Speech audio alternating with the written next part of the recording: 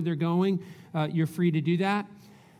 We want to say right here at the beginning of the service, as we have hundreds of kids leaving for Fusion and Fusion Plus, we have a lot of kids already in their classrooms.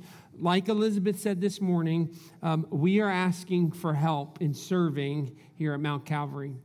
Our church family is growing, hundreds of kids, and we need help. We need help serving throughout the morning. My wife, Ashley, attends the 9 o'clock service, and then she goes and serves the 4th and 5th graders in Fusion Plus during the 10:30.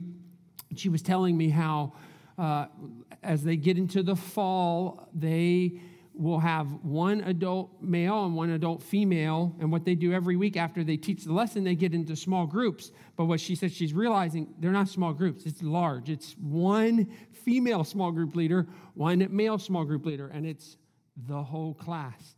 And Fusion is experiencing the same thing, and so we're asking that you would pray and consider, how can you help serve? And it may not be kids ministry, but we would love to have you serve in kids ministry. We like to do small groups in Fusion. And to do small groups, you need smaller amount of numbers and adults. And so if you would just consider it, we would love to talk to you about it. Shannon Bauer is here this morning. She's one of our new staff members. She works with our volunteers in our kids ministry. She would love to talk. There she is. Wave, Shannon. Go find her and just talk to her. A question we often hear is, how's it going to work for the dynamic of my family? I have a high schooler and a middle schooler, and come talk to us. We will find a way for you to serve where everyone can either serve or attend a class, and we would love to help you think that through. But I would love if you could come for 2 services. I would love if you could come to 2 services. Serve. Get to know the kids that you're serving. Ashley knows their names, has gotten to care for them, but then you come and you worship in the second. And I know it's complicated. Everybody's schedule is different, but looking into the fall, we recognize we're going to need some help. So that's my plea. We are back from vacation, obviously. We had a great trip to California. For those who didn't know, we spent about a week and a half starting in San Francisco, went down all the way to the national parks and to San Diego. It was an amazing trip. We even had a trip to an ER at one point.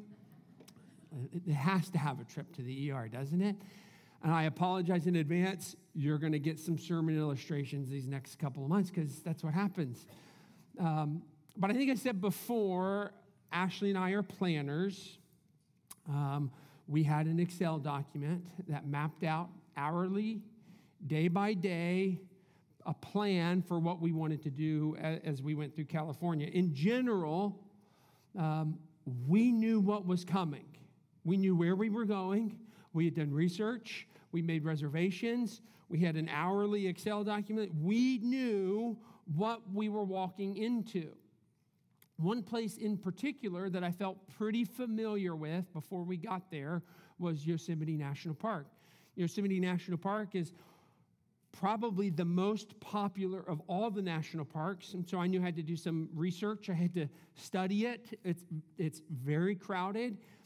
There's so many trails. It's a massive park. So I did lots of study. So again, I felt pretty familiar with Yosemite before we actually got there. Another way that I was familiar with one part of Yosemite National Park was with El Capitan. So I don't know why Apple has chosen to do this, but I'm an Apple user, have a Mac and an iPhone, and the desktop picture for Apple for so many years has been Yosemite. So for years, I have stared at El Capitan on my computer desktop picture. And so I did all the study for El Capitan. I did all the study for Yosemite. I knew a lot about this particular rock before we got there. I knew what shuttle stop was needed to get and to see El Capitan.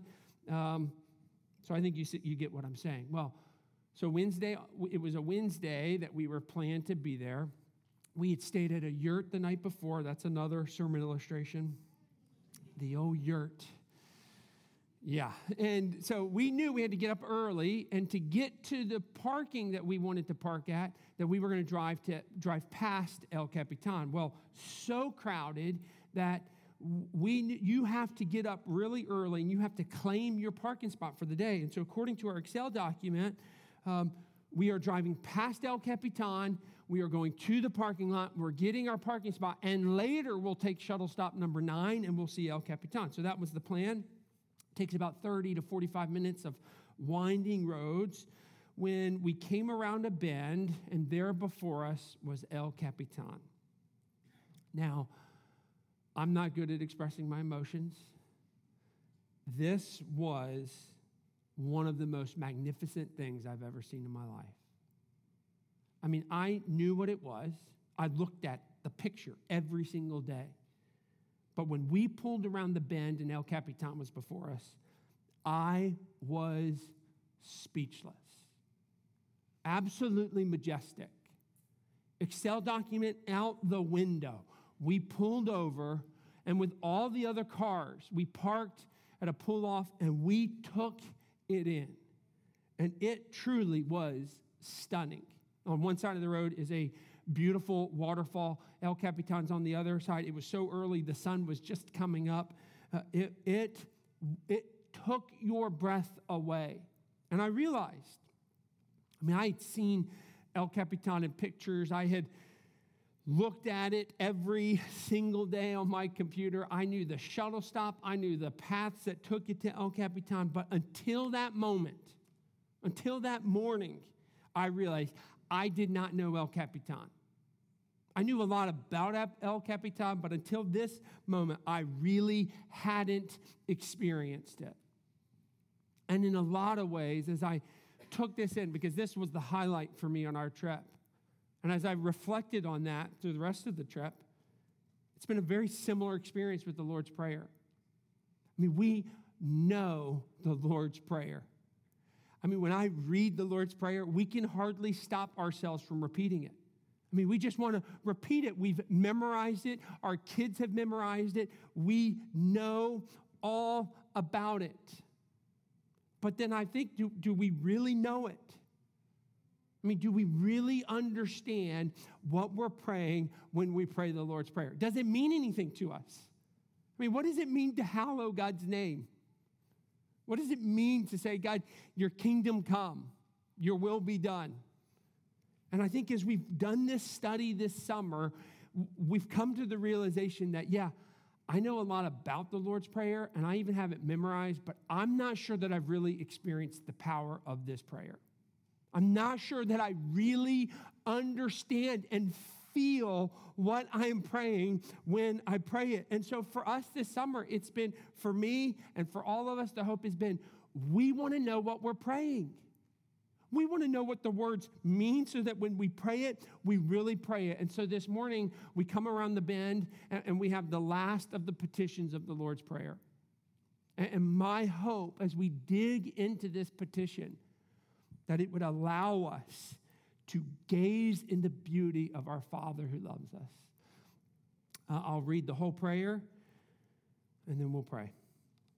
Pray then like this. Our Father in heaven, hallowed be your name. Your kingdom come. Your will be done on earth as it is in heaven. Give us this day our daily bread, and forgive us our debts, as we also have forgiven our debtors. Lead us not into temptation, but deliver us from evil. Let's pray. And so, Father, we come to a very familiar passage. But God, I pray that just because we know all about it, that we would not be kept from really knowing it today. And so, God, we ask, help us. Open up our minds and our hearts and our eyes that we would see and feel and know what we need to know. We come into this room this morning, broken people, needy people, distracted people, stressed people. Maybe we come into this room perfectly content. God, wherever we find ourselves, God, we pray that through the work of your Spirit and through the power of your word, that you would shape and change our lives today. So God, I pray, help us to be open and willing to that end. God, we pray this in the power of your Spirit and through the Son. Amen. Lead us not into temptation, but deliver us from evil. 4 questions as we kind of work our way in hoping that we can understand this prayer. Why don't we pray this? Why should we pray this? How do we pray this? And then how is this prayer specifically answered once we do pray it? But why don't we pray this? Well, we don't pray this because this prayer doesn't make sense. The heart can't get behind what the mind doesn't understand. I mean, my first reaction when I read this line in the prayer, lead us not into temptation, but deliver us from evil, is this. Why would we pray for something that God is not going to do to begin with? I mean, I'm being just honest. I mean, has always been my question with this passage. Why are we praying for God not to do something that he can't do because it's outside of his character? We know the passage in James. God cannot be tempted to evil. God tempts no one. Are you familiar with that passage? So then, if that's true, why would we pray for something that is outside of the character of God to ever do? He will never tempt us. He will never lead us into this kind of evil. This is James 1:13. And I think because it's a little confusing, what are we praying when we pray? Lead us not into temptation. I mean, is it a completely useless prayer? Like, if it could never happen, then why is Jesus telling us to pray it? I mean, I get this way with songs sometimes. There's a song that says, Holy Spirit, we invite you into the atmosphere. And it's like, well, why are we singing that line? The Holy Spirit is in the atmosphere, and we don't have to ask him to be. Why do we pray things that are outside of the character of God, are according to his will and his way? Why would we pray this? And so I think it's confusing. So I think it's really helpful for us to not just recite it, but slow down, and we have to dig underneath it so that we can understand it, so that we can be obedient to Jesus and we can pray it. So how can we understand this line? Well, I think it's helpful to look at Scripture as we try to understand what this means. Okay, so one thing that you'll read if you're reading about Matthew 6 and the Lord's Prayer, one interpretation of what this last line means is something like this.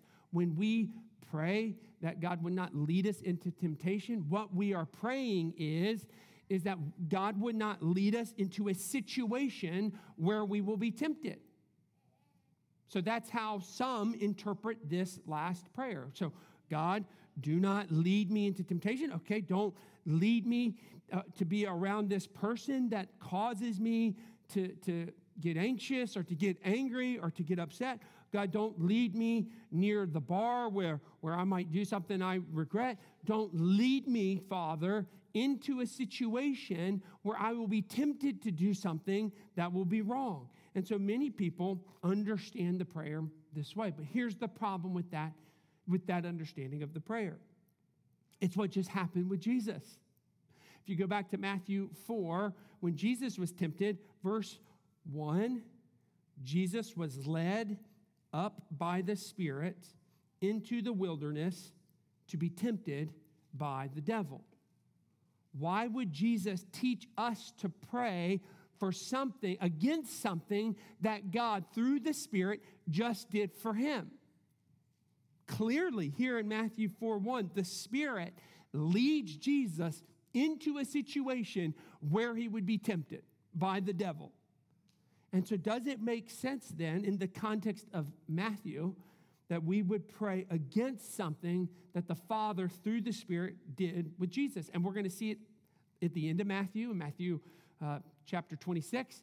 You see it with the book of Job. And I think what we would say is, well, that's probably not what this prayer means in Matthew 6.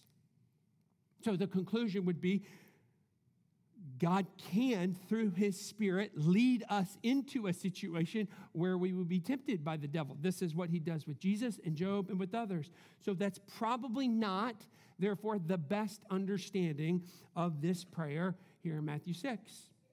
And I've already said James 1:13, it's not We're not saying God don't tempt us, because we are told that he does not do that. So then what does this prayer mean?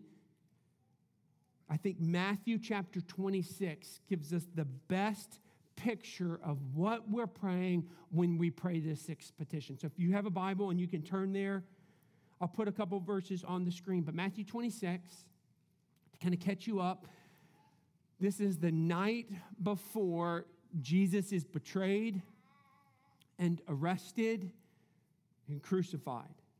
So this would have been Thursday night. Jesus was with his disciples, and I think it's pretty clear in the context of Matthew 26, Jesus knows what's going to happen to him.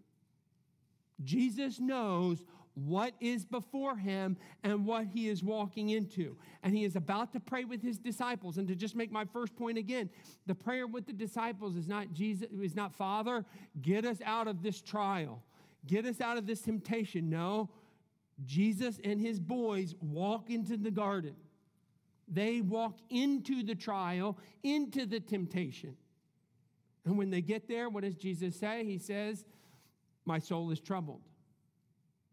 I am troubled. Death is here. It is before me. And he looks at his guys and he says, sit up with me and pray. Pray with me. Jesus goes and prays. He comes back to his guys, the disciples, and what are the disciples doing? They are sleeping. And Jesus looks at them and he talks to them in verse 41. Watch and pray that you may not enter into temptation. Watch and pray that you may not enter into temptation. The spirit indeed is willing, but the flesh is weak. And now we start to kind of understand what Jesus is teaching us. This is what he's teaching us. Exactly what he's teaching the disciples. Watch and pray and be careful and be mindful. Pray that God would give you the strength to not enter into the sin of the temptation that you face all around you. And it makes a lot of sense with what he's talking with the disciples about. He's saying to the disciples, listen, it's about to get rough. It's about to get very difficult for you. And you're going to have temptation all around you. The thoughts that are going to flood your minds this weekend as I'm arrested, betrayed, and arrested and crucified. You're going to feel in trouble, and you're going to feel discouraged, and you're going to feel confused, and you're going to feel trapped. What is Jesus telling them here before the events of the weekend start? He's saying, pray, prepare yourself.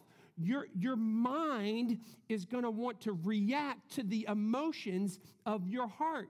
You're going to want to run away. You're going to want to forsake me.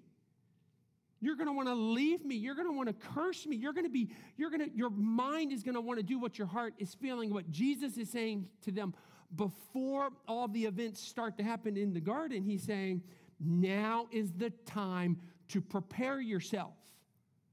Your flesh is weak, the spirit is strong, but pray now. Watch and pray that you would not enter into the sin and the temptation that surrounds you. And what's interesting in Matthew 26, this is what Jesus is about to do. He says, watch and pray. And then Jesus goes and he prays again. And if you look at what Jesus prays, he says, he does exactly what he's teaching his disciples to do. He says, Father, if you could take this cup from me. I mean, this is the struggle of Jesus here. The temptation of, Father, is there another way? But what does he do in the very next breath? No, not my will, your will be done. He recognizes the test and the trial and the temptation if there's another way to take the cup, but in the very next breath, he says, no, your will be done. Your will in this situation. Steel me for this moment, Father. And what does Jesus do? He doesn't enter into the temptation. He stands up outside of it. And this is how Jesus is teaching his disciples to pray. And this is how he's teaching us to pray. I don't know if you've ever seen the video of kiddos with marshmallows where they're being tested or tempted to not eat the marshmallow. The way the video goes, there's a kid in a room, there's a table, and there's a big fluffy marshmallow. And the adult says to the kid, don't eat the marshmallow. I'm going to step outside of the room. If you don't eat the marshmallow, I will come back and I will give you 3 or 4 more. And they watch the angst of these poor children struggling not to eat these big marshmallows. And what happens is, as you watch the video, you can see when the children enter into the temptation of the marshmallow. The one little boy picks up the marshmallow and he just rests it on his lips. One girl just caresses the marshmallow. The one little boy just takes off the smallest corner of the marshmallow and eats it. And this is when they've entered into the temptation. The mind is entertaining what the heart has solicited. And they have fallen now. They eat the marshmallow. He puts it on his lip and then he eats the entire thing. But this is what happens when desire is conceived. It gives birth to sin. And when sin is fully grown, it gives birth to death. The mind, when we get to the point where we're so close to that temptation, we've entered into it and we have fallen. And what Jesus is saying to the disciples in Matthew 26, to us in Matthew 6, watch and pray against the temptation that you would not enter into it. Pray for strength. Pray for strength, for help, for discernment, for wisdom to not enter into the sin that surrounds you. So why do we need to pray this? Why is this a prayer that Jesus would include in Matthew chapter 6? I mean, there's only 6 petitions, and this makes it as the last one. I mean, it's not the way we typically close our prayer. But for Jesus teaching us, it was. Well, why do we need it? Well, this is easy. This is not complicated. We are prone to fall headfirst into sin. I mean, each of us, you and me both included, are but a hair's breadth away from destructive sin. And Jesus knows this. He knows it for the disciples, and he knows it for us. That in our hearts is this constant tug towards sin. Theologically, we call this indwelling sin. In Christ, we've been set free, but before Christ, sin would dominate us like a dictator. But in Christ, we are free. It's no longer our master. It's been toppled from its spot, but the sin is still there. It is not dead, and it is not eradicated. And it is dwelling deep beneath the surface in each of our hearts. The Westminster Confession of Faith says it this way: we are engaged in an irreconcilable and continual war. And so this is why we need to pray it. Each of us are prone to go back to surrender and submit to our sin. J.D. Greear gives this, I think, a great illustration of what this is like in each of our lives. He says, according to Scripture, our sinful flesh, which stays with us until we die, is like a car severely out of alignment. As long as our hands are firmly on the wheel, we may be able to keep the car going straight down the road, but it takes a lot of effort. And if we take our hands off the wheel for even a moment, guiding it along with our knees, for instance, we don't recommend this. Guiding it along with our knees, for instance, while we eat a burrito, the car immediately lurches towards the side of the road. Like moths to the flame, we veer towards evil. As the hymn writer Robert Robinson put it, prone to wander, Lord, I feel it, prone to leave the God I love. And this is the indwelling sin that is in each and every one of us. And so for this reason, we must pray for God to help us not fall into the temptation that surrounds us. And I just was thinking, as I was just writing this out and considering this, I just thought, do we pray like this? I mean, is this a normal part of our prayer life? God,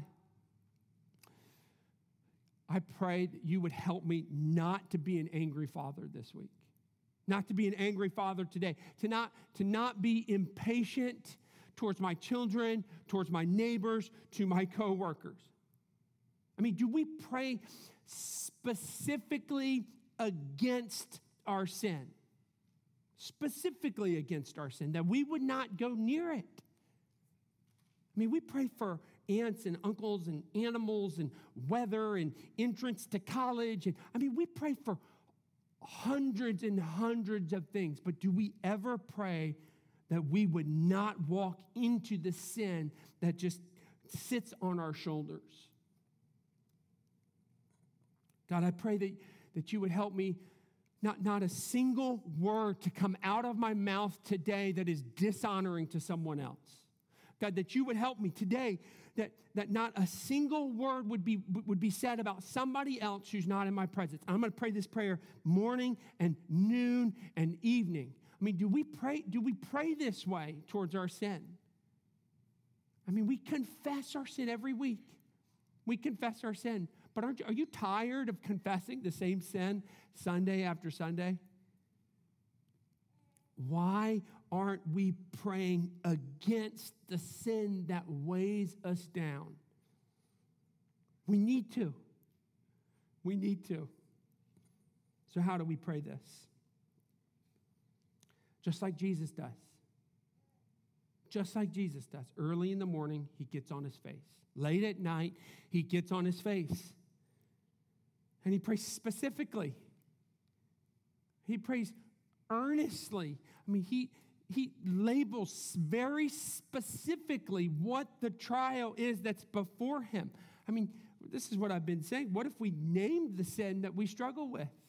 Lust or pride or being ungrateful or whatever the sin. If we would just pray earnestly against specific sins, we have taken steps already to do what we're praying for. We're bringing our sin into the light. We're bringing it into the light. We're acknowledging it. We're praying for it. And that is that's the first part of the process. If we're going to forsake it and walk away from it and escape it, we've got to acknowledge it and we've got to pray for it. And so this is what Jesus does. How do we pray for it? We get on our face and we ask for help. Father, help me. Help me with this specific sin. And then how do we experience God's deliverance? So how is God going to answer this prayer? It's not like you pray against lust and it just instantly dissipates from your life, or you pray that you don't talk about anyone at all. It's not like it just magically disappears all of a sudden. But aren't we thankful that we pray to a God who hears us and responds? This isn't just a meaningless prayer. When we pray, God, help me, deliver me from this evil that is all around me, that's inside of me. Listen, God hears and he responds. Okay? So how does he do it? Well, let me first say this. And I say this often, but I will say it again here. First, this is assumed, but I feel compelled to say it. God wants you to experience freedom in whatever sin that you struggle with.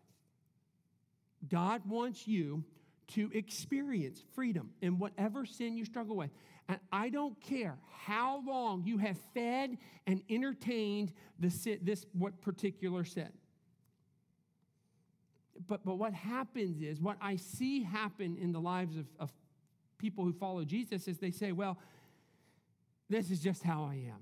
This is my personality, or this is just, I've just done this for so long, and we're just resigned to our sin because it's just such a integral part of who we are. And so the thought of forsaking sin and being delivered from evil, it is foreign to us because our lives have been ingrained with the particular, whatever the particular sin may be. And so I begin by saying, God responds when we pray. He wants to rescue you. He wants to deliver you. He wants you to escape. And I don't care how long you've had this sin. I don't care. And it's not going to be easy.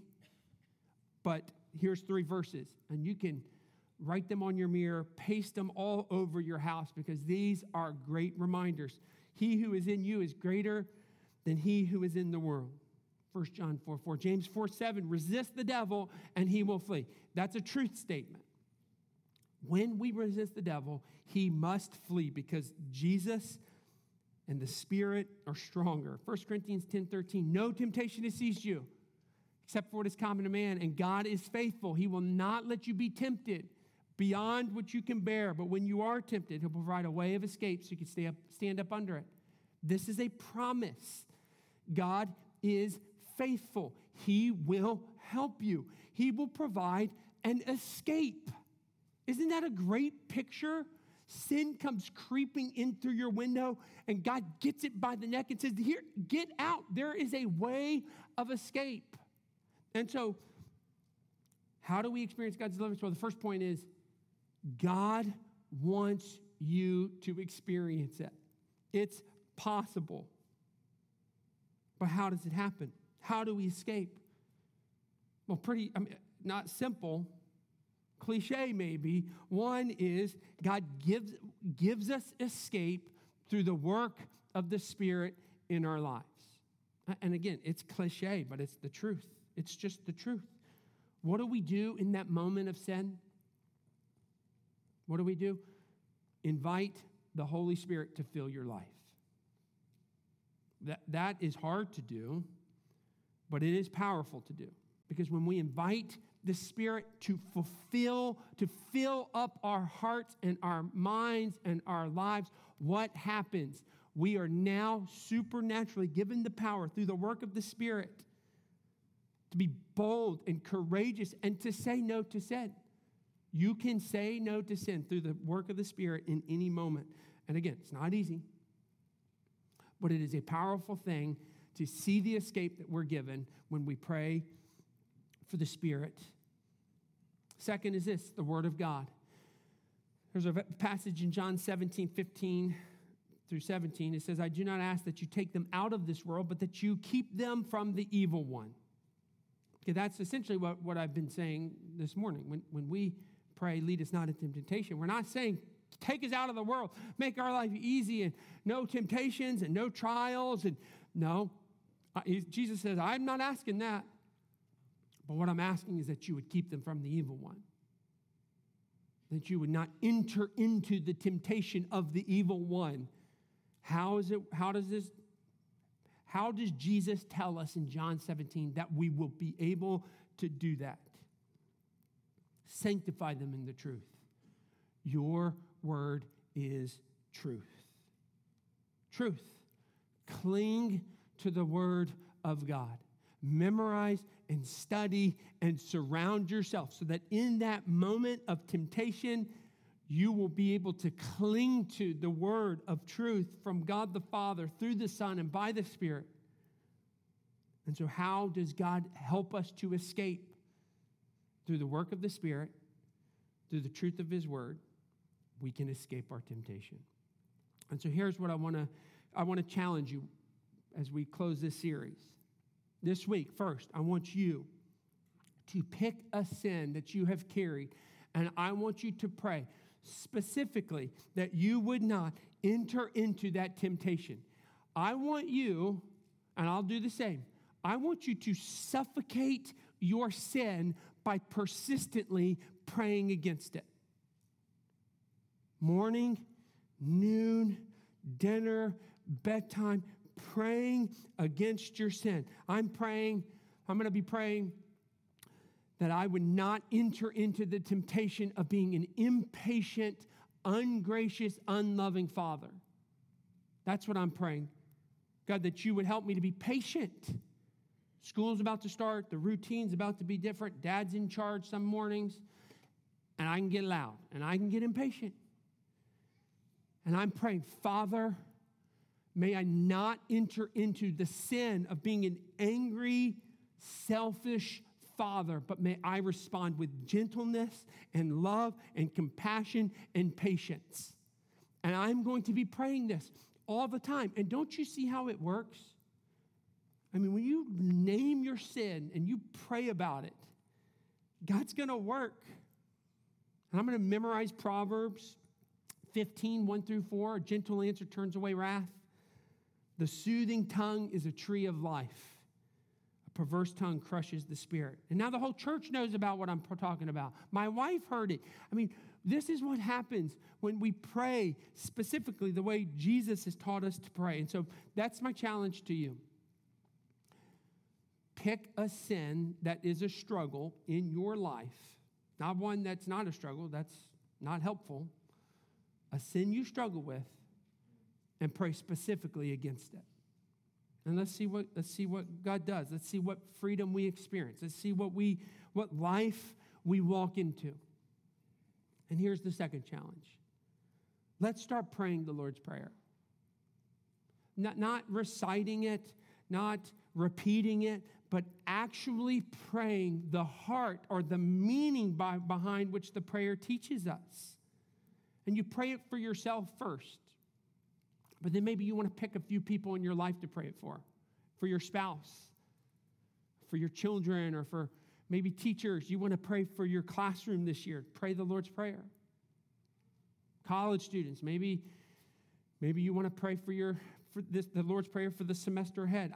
Whoever you are, wherever you find yourself, what would it be like for you to pray the Lord's Prayer for what it actually means? Our Father in heaven, you love us and you are strong enough to do something with our life. Hallowed be your name. In other words, I want to treasure you. I want to love you and honor you. Your kingdom come. I want to submit to you as king. Your will be done. I want to follow you today. Give us this day our daily bread. Provide whatever is needed today, Father, so that I would have what I need to treasure you, to submit to you, and follow you. Forgive us our debts. I confess my sin to you. And lead us not into temptation. Help me escape the sin I just confessed tomorrow. Help me. Deliver me. What if we prayed this? I want to treasure you, I want to submit to you, and I want to follow you. Give me what I need, surround me with what I need so that I can do those things. I confess my sins to you. Help me to live in the victory that you give through the work of the Spirit. What if we prayed this? Life would be different. Life would be different for you and your spouse and your family. And it is my prayer that we can not just pray this, but that our life would be aimed towards this purpose. Let's pray as we close. And so, Father, we do pray this. As a church, we pray it. We come to you as Father. You are a Father who loves us and who is strong enough to take care of us. God, and we treasure you. We love you. We worship you. And as King, we submit to you. We want to submit to you. Help us to submit to you. And God, we want to follow you. We want to be obedient in the ways that you've put before us, the people you've put before us. We want to be obedient to you. We want to follow you and help us. Give us what we need today and tomorrow that we would be able to treasure, submit, and to follow you. Whatever we need to see that is what life is all about. Give us what we need so that we can be who we're supposed to be. And yet we fail, Father. As a church, we fail. As a pastor, I fail. We fail. And so we confess our sins to you, but we don't just confess them. We ask through the power and the work of a risen Jesus and the Spirit that we've been given, that we would find victory through him with these sins. And so, God, we pray these in the name of Jesus. As we close our time, just spend a few moments praying. Confess sin, ask for help, and tomorrow pray the Lord's Prayer. Have a few moments to pray, and then we'll close with a song.